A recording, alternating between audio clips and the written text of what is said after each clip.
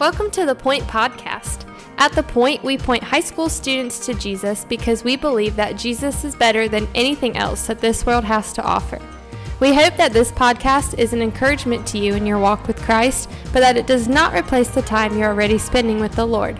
Thanks so much for listening, and here's our awesome high school youth pastor, my husband, Justin Kinley.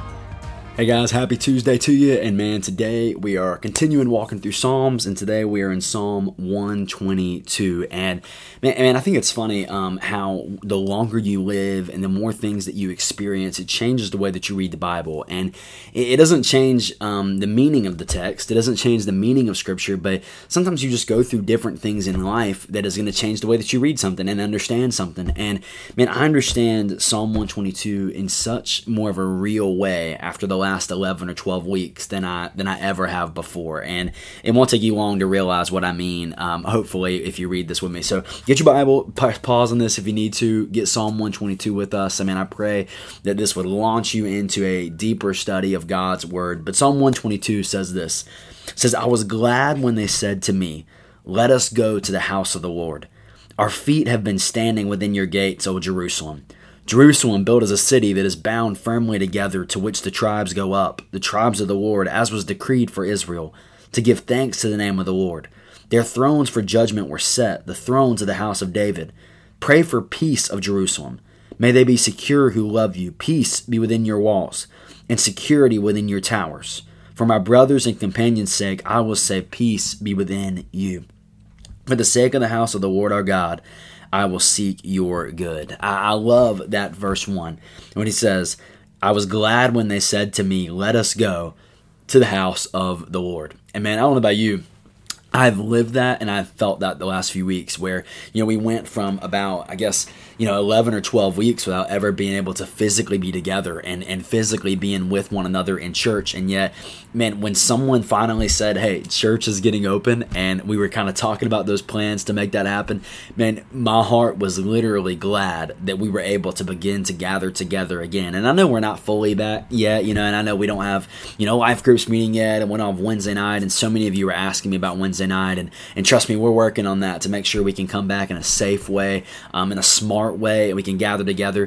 But man, I pray that your heart was glad when someone just said, "Hey," even if your family hasn't even ventured out yet again, and you still haven't walked out, man, I pray that your heart was glad when you knew that people were worshiping together again.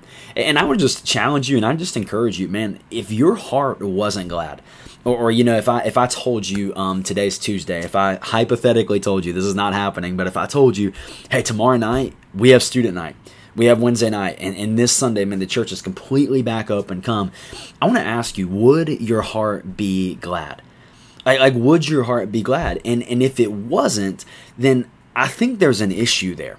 Right? If it wouldn't be glad and you'd be like, okay, whatever, or I haven't really missed all that much, then I think there's an issue there. Like, if someone has a problem, or if someone knows Courtney and I, right?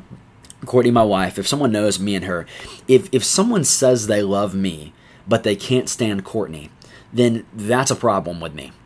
Right? Because the way I view it is, you can't love me and not love my wife, right? It's just, it's two in one. We're together, right? So if you love her, you love me, and if you love me, you love her. There's really no separating out the two. Well, the Bible makes it clear in just the New Testament and in the context of God's Word that in the marriage relationship of Jesus and the church, that Jesus is the groom and the church is the bride, right? And so if you love Jesus, it makes sense that you love his church. It makes sense that you love his people, that you love one another. And so, man, if you say that you love Christ, but there was no sadness in your heart that we haven't been able to meet together, there was no just missing it, there was nothing like that, and then now when someone says, "Let's go back to worship together," you're just kind of like, "Nah." And I would encourage you to prayerfully think through that. Man, to prayerfully think through that and say, okay, why was my heart not glad? Because, listen, you've heard me say this before, but First Baptist Indian Trail is not a perfect place. It never will be, and no church on the planet ever will be, right? It's just not. We still have sinful people in it, with us, ran by sinful people, right? Literally, it's never going to be a perfect place. But it is the bride of Christ, and Jesus is making us perfect. Read Revelation 19 to see that. And so, with that understanding, and with that understanding of the church, man, I should love being with the people of God. I should love being able to stand beside brothers and sisters in Christ and just sing and worship. And that's something that if I don't get to experience that for a while, and then someone says, hey man, the church is open this Sunday, let's worship together, my heart should be glad.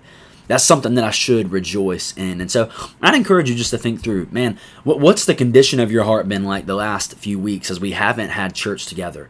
Have you missed it at all? Have you missed it a ton? Are you glad that it's looking like we're going to be able to meet together again soon? And man, I would just tell you, if it's not, then I would seriously pray and ask the Lord to give you a love for the church.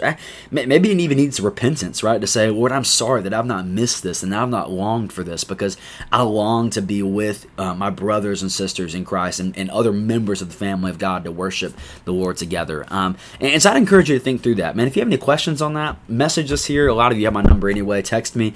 And would love to talk through that with you. But man, when we haven't been in church a while and someone says, let's go to the house of the Lord, we should be like the psalmist here, and that should make us glad. And I pray that you've been feeling glad about that as well. So, man, so pumped for tomorrow night. Student night is tomorrow night live. Again, not pre-recorded. It's live. Can't wait for that. And we love you, and we cannot wait to see you soon.